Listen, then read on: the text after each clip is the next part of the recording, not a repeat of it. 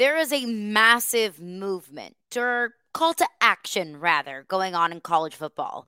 And Brian Kelly is at the forefront of it. You are Locked On LSU, your daily podcast on the LSU Tigers. Part of the Locked On Podcast Network. Your team every day.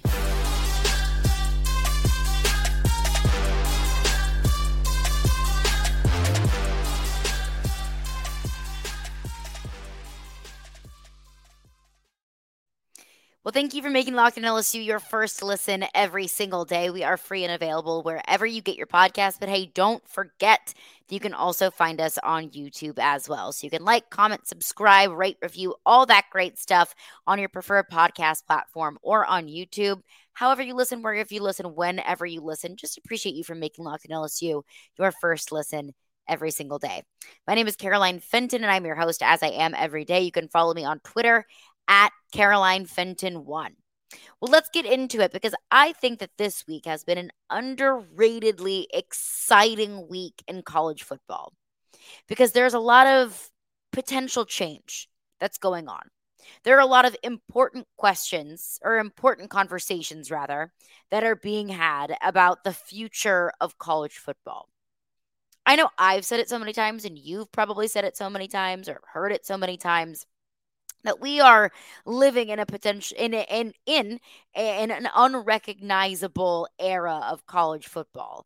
That if we would have said the words NIL and transfer portal and whatever else, if we would have said those words 10 years ago, we probably would have thought that we were speaking a different language. Like, what in the world is that? What do you mean? What are you talking about? Name, image, and likeness? What are you talking about? Conference realignment? What are you talking about? USC playing at Oklahoma, Iowa this year. Those things would have been nearly impossible to believe. But here we are. And some of those changes are for the good. Some of those changes aren't necessarily for the bad, but there may be too big of changes that would cause too much commotion in the world of college football. Maybe those changes would take away what we know and love about college football, the foundations of this sport that we're all honestly obsessed with. And those conversations are going on in Washington, D.C. as we speak. Brian Kelly is part of those conversations. Nick Saban is also part of those conversations. Scott Woodward, LSU athletic director, is part of those conversations. Greg Byrne, Alabama's athletic director, several athletic directors across the SEC, prominent figures, prominent names, prominent faces around the SEC are being part of those conversations. Greg Sankey is also part of those conversations. So what is it? Well, it is a demand in D.C., or a conversation rather in D.C., about federal oversight of name, image, and likeness. So a little bit of a background about that. When it was approved unanimously by the Supreme Court that college football players, college athletes can monetize their name, image, and likenesses, it was very clear by the Supreme Court that in the ideas of capitalism, you cannot cap or inhibit the amount of money that a college athlete can make. So compared to the NFL, for example, in the NFL, there is a salary cap because there is a collective bargaining agreement, and there is a players' union for the National Football League. So the players and the representation of the players, they can demand things that they want in a world of a salary cap. In college football, you don't have a players' union. You don't have a collectively bargained agreement. You cannot have a salary cap, nor can you in any way impede the amount of money or an opportunity for college athletes to make money. And I think we've all seen that that's kind of gotten out of control a little bit. And maybe that's not fair to say. It's just gotten, the toothpaste is out of the tube, so to speak. The genie is out of the bottle, to take words from Brian Kelly. And that was really emphasized this past week when Greg Sankey took the podium at SEC spring meetings and announced that California had just passed a bill to share revenue in California public institutions to their athletes. So what does that mean? It means that, and that's potentially, it hasn't been voted on, but the bill has just gotten one step further. That means that athletes in California public institutions will share the revenue that revenue sports make. So that means the TV deals for USC or for UCLA or any other public institution in California will be split up amongst the athletes at those institutions. And that is something that Mississippi State Athletic Director called a crisis. Why? Why is that a crisis? Why is that a big deal? Well, essentially, it would be the end of women's sports, non-revenue sports, because the revenue that, say, football brings into those institutions is divvied up among non-revenue sports to keep them afloat, to keep them alive. If you start to share that revenue with individual players, then there's just not enough money left over to keep women's tennis or cross country or swimming and diving. It's not enough to keep those programs afloat. The other thing is that now gives California, the state of California, the public schools, an inherent and overwhelming advantage in recruiting. And that is probably more emphasized for public institutions in, let's say, Arizona or Utah. But it's true for every single state in America that there are now players in the state of California that get recruited by LSU, that get recruited by Texas, that get recruited by name any other school in the country. There are plenty of 5-star athletes that come out of the state of California that probably aren't going anywhere else because now they're guaranteed X amount of dollars every single year just based off of shared revenue. They don't have to do anything other than be an athlete in the state of California. That creates an obvious disadvantage for every other state in the country. It creates an overwhelming imbalance between California and every other state in the country. And it's not just California. Think about so many other states out there that have tried to give themselves advantages in the NIL space. For example, Tennessee, the state that I live in Nashville. In Tennessee, if you're a high school student, you can start earning NIL money. That's not the same in every single state. That gives those states inherent advantages. The state of Missouri, actually, that's where I'm from. I'm from St. Louis. In the state of Missouri, if you are a Missouri athlete, a Missouri high school athlete, and you commit to an in-state school, you can start, you are guaranteed a certain NIL deal. You can start making money in high school if you are a Missouri State high school athlete committed to play at a university in the state of Missouri, University of Missouri, Missouri State, so on and so forth. That creates an obvious advantage for the state of Missouri, an unfair advantage. So that is why Brian Kelly, why Nick Saban, why Greg Sankey, why several leaders in the SEC are now on Capitol Hill demanding change and demanding federal oversight in the NIL space. Because they're demanding parity. They're demanding that every single state operates under the same laws as far as NIL is concerned. That every state can do the same things. And I don't know what those things are. I don't know if that's every single state high school students can earn NIL money or not. I don't know if that's every single state, there's going to be revenue sharing. I don't think that's necessarily the case. I don't think that there are a whole lot of coaches and athletic directors demanding that. But they want that to be the same across the board. That if Alabama can't revenue share, then neither can California. If Louisiana State high school students can't capitalize off of their names, images, and likenesses, then neither can Tennessee. An even playing field across the board, at least on the surface. Now, when we get into collectives, and now when we get into opportunities for name, image, and likeness, so that's completely different. They're not saying that the furniture store in Louisiana can't offer an NIL deal to Jaden Daniels because the furniture store in Knoxville isn't offering a deal to Joe Milton. No. That's not the case at all. They're not trying to put a cap on this at all. All these representatives from the Southeastern Conference are trying to do on Capitol Hill is say, we want an even playing field at the federal level. No more leaving it up to the states. What did Brian Kelly have to say about that? Because Brian Kelly said something to Paul Feinbaum at the SEC spring meetings that really caused me to think. And I'll go through that thought process with you coming up next. But before we do that, I want to tell you about bird dogs. Y'all know I love my bird dogs because not only do they make you look good, they've got stretch khaki shorts that are designed to fit slimmer through the thigh and leg, giving you a nice little sculpted, nice little snatched look, but they also are so super comfortable.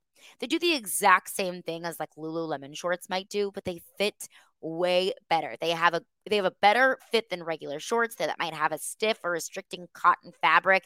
It's summertime. We live in the South. It's hot. I'm not trying to wear shorts like denim shorts that just stick to my skin. No, I want to be out in the 95-degree weather with 100% humidity and have my legs breathe a little bit, but I don't want to compromise look because of that. And hey, look, bird dogs are for men. I am not a man, but I still have a pair of bird dogs that fit me so well because their fits are incredibly customizable, long, short, waist size, all of the above. So even me, somebody who does not fit the profile of a man, I have bird dogs that fit me perfectly and they are oh so super comfortable.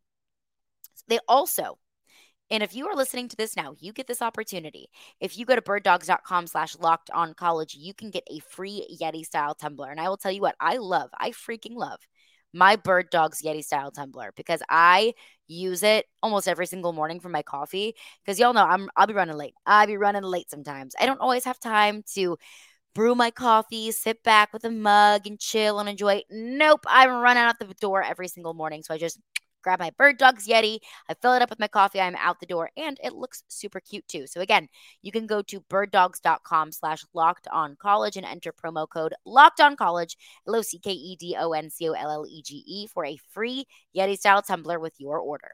That is birddogs.com/locked on college for a free Yeti style tumbler. You won't want to take your bird dogs off. I promise you. So comfortable. They look so nice. I will be laying back in my bird dogs all weekend long watching the LSU Tigers in the Super Regionals. That is birddogs.com/locked on college. Well, thanks again for making Locked On LSU your first listen every single day. We are free and available wherever you get your podcasts. And every day is coming up Monday on the podcast, a full breakdown of LSU Kentucky in the Super Regional. And I'm hoping that can come out on Monday morning because I'm expecting LSU to take it on Saturday and Sunday. So hopefully that's coming Monday morning, but I'll have a full breakdown for LSU's action in the Super Regionals coming up on the next edition of Locked On LSU. But like I mentioned, Brian Kelly, along with Nick Saban, along with Scott Woodward, along with leaders and officials across the Southeastern Conference are in our nation's capital this week to discuss what a federal oversight of NIL would look like. Is it even possible?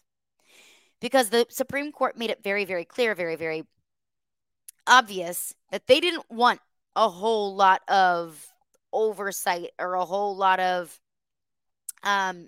interception from the federal courts. They wanted states to come up with this on their own. They don't want college athletes to have any sort of limit on the amount of money that they can make. But I think we've seen over the last 2 years of this NIL world that we have lived in, it's gotten to a nearly uncontrollable point. Now, I saw Peter Burns tweeted this out this past week at the SEC spring meetings. He asked Nick Saban of the 52 weeks of the year, how many weeks of those do you think that you and your staff work 7 days a week? And Nick Saban said probably like 44. That's ridiculous. That's insane. And that's not just because of NIL. I mean, that's just the nature of the beast. That's just what the business is like. But in an NIL space where things are completely into the wild, wild west, where there is essentially zero governing body of this, that just makes that much harder. And has to make Nick Saban and his people and that's just not just Nick Saban, that's every single college football coach in America. It makes their jobs harder. So that's what they're trying to do. That is what they are championing for in DC, is federal intervention in NIL. Now, Brian Kelly, wow, we'll never mix those two up again. I promise. That was not cool of me. My bad. Brian Kelly sat down with Paul Feinbaum at the SEC spring meetings and talked about NIL, the space that we're living in now. When I first heard it, I had a red flag go up. But then I thought about it, and I thought about it a little bit more. And I'll explain what I mean by that. But this was Brian Kelly at the spring meetings with Paul Feinbaum. Everyone says the same thing about Congress. I mean, you have a great background in politics. I know you're not expecting them to do anything. Well, look, I think what's happened here is unintended consequences, right? Everybody saw NIL and felt like if I don't act in my own state, I could be left behind. And so we had legislation in different states that really, put everybody in a position within this footprint of the SEC at a different advantage point. And that's not what the SEC needs nor wants. And so how do you bring everybody back together? Well, you need Congress for that. And so I think that's the next step, is how do we get that? And I think you got to go individually to your own, congressional legislative team and really talk about where, if we want national competition and we want to be, the preeminent conference, we've got to get this thing, we've got to put the genie back into the bottle. Put the genie back in the bottle, which is something that when NIL first became a thing, I thought was impossible. I thought, it's out. There ain't no going back. But Brian Kelly said now it's on us to sit down with our congressional representatives and figure out a solution for this. That's exactly what he did this past week. He, Nick Saban, Scott Woodward, Greg Byrne, Alabama AD, Greg Sankey, they all sat down with Steve Scalise, which I believe it was Ross Dellinger that tweeted, "Oh, to be a fly on the wall," in that discussion, and "Oh, to be a fly on the wall" for that meeting. Amazing. Chef's kiss. But that's what they're trying to do. When I first heard that, a red flag went off, because I have always been very cognizant to pay attention to not just what Brian Kelly has to say about NIL, but really every college football coach, because for the longest time, I felt that there were several college football coaches, or really every college football coach, that felt very apprehensive about speaking their true feelings about NIL, out of fear of possible recruits or their current players hearing that and saying, okay, well, coach doesn't want us to make money. Coach doesn't like that we now can make money of our own. So when I heard Brian Kelly say that thought came in my mind of, don't say anything too loud. You don't want the wrong idea to get out there that, hey, Brian Kelly doesn't want his players to make money. But that's not the case at all. When I continue to think about it and think what Brian Kelly was saying, he is not, and Nick Saban is not anti-players cashing in on the brands that they have created for themselves. That's not the case at all. They are not against players making money and benefiting off of their names, images, and likenesses. That's not the case. And I don't think that we should continue to tiptoe around the fact that that's not what it is at all. The fact of the matter is, we are in a really uncomfortable position with NIL as it stands, because it feels like there's nothing that we can do, but there is. Like Brian Kelly mentioned, we're in a really uneasy, uneven, and unfair situation in NIL right now, because now it's up to the states. It's up to state legislation to decide how it trickles down and affects that 16-year-old kid that you're recruiting, a 4-star linebacker that you're recruiting from Texas. It's up to the state legislature to decide how you move forward with that. And that's just frankly not fair. College football will never be fair, ever. The big only get bigger and the small might only get smaller. It's not fair that Alabama has Nick Saban and all of their championships to show for it when recruiting. It's not fair that LSU has some of the best facilities in the country and has some of the longest lines of NFL alumni to show for it. It's not fair to Missouri or Vanderbilt. It's frankly not fair. But that's competitive advantage. When we're talking about legal advantage, because one state allows their state universities, their public universities, to do things that yours doesn't, now that's a problem. Now, a Mississippi representative called it a crisis. I am not well educated enough on the topic to call it a crisis or not a crisis, but it's a problem. And if it's gotten this bad in 2 years, imagine what it's going to look like 5 years, 10 years, 15 years from now if there's no intervention. So I'm proud of Brian Kelly.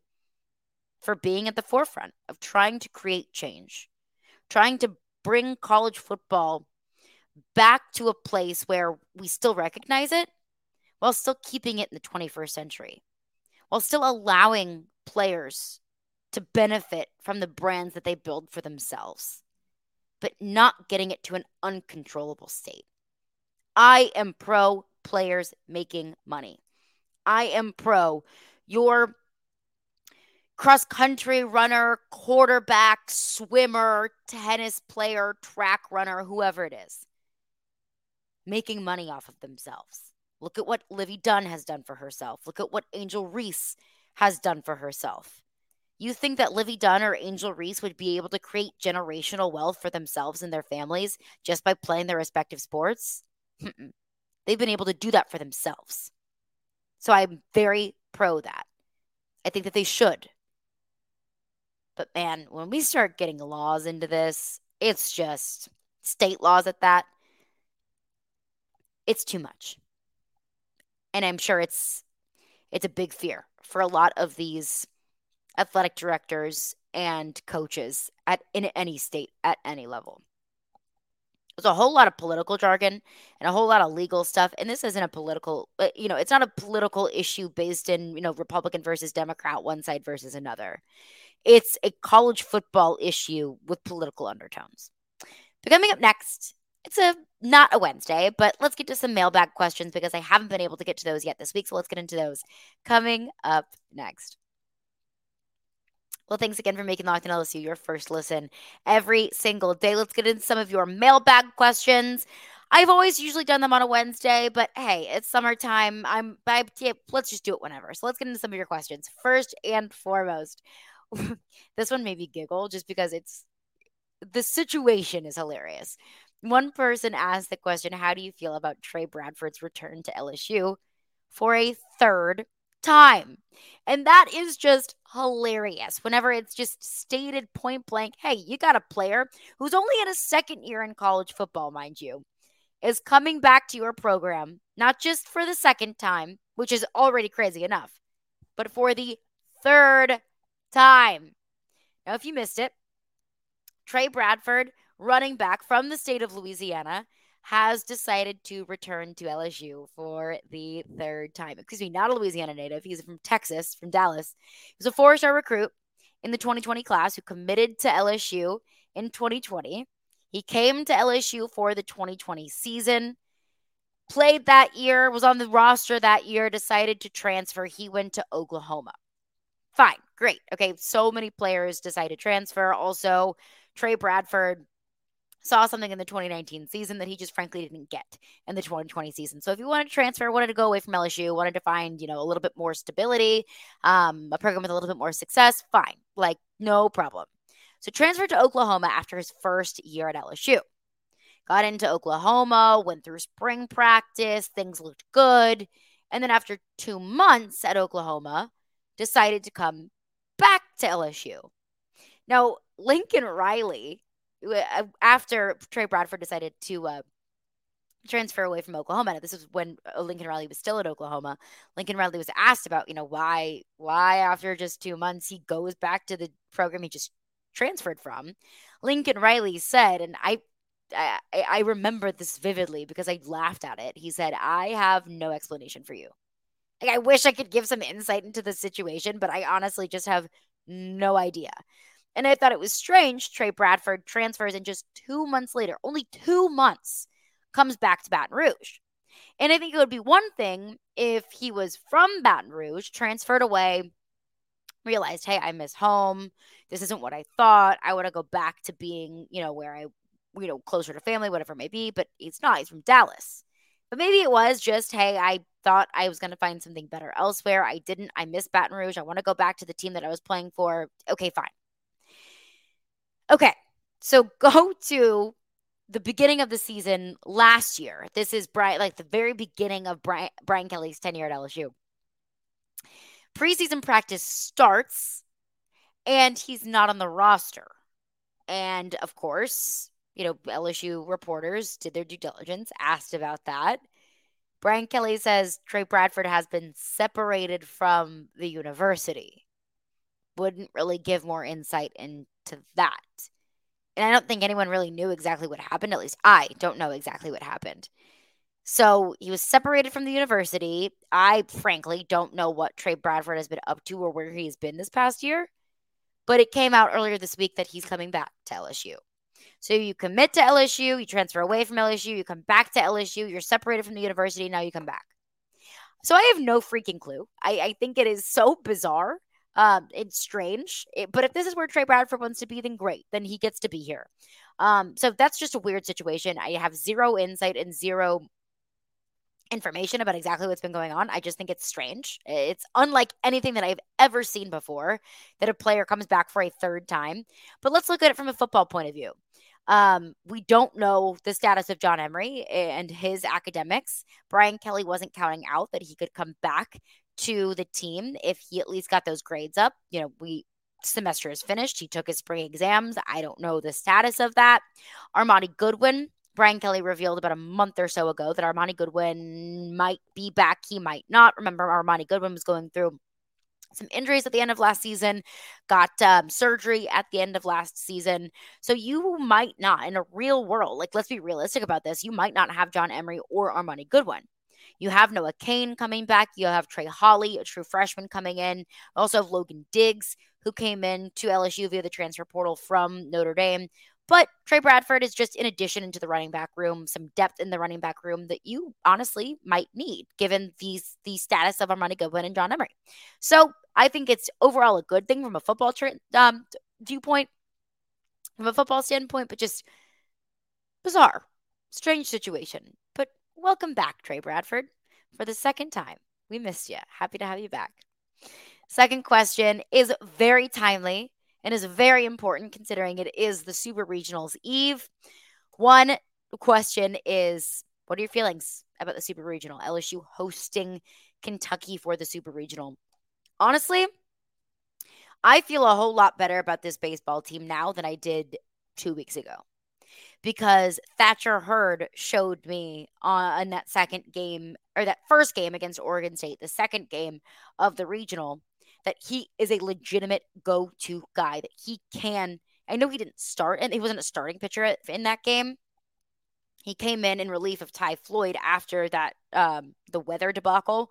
But I think Thatcher Hurd showed you that he can be a legitimate starting pitcher in this rotation. I think Ty Floyd also continues to show us that he's got good stuff. Riley Cooper had a solid start in that second game against Oregon State on Monday. You didn't even see Javen Coleman over the weekend. So the pitching, the status of the pitching and of the bullpen and of your starting rotations makes me feel a whole lot better. I think the offense looked really solid against Oregon State in both of those games against Oregon State. I said this on a podcast earlier this week.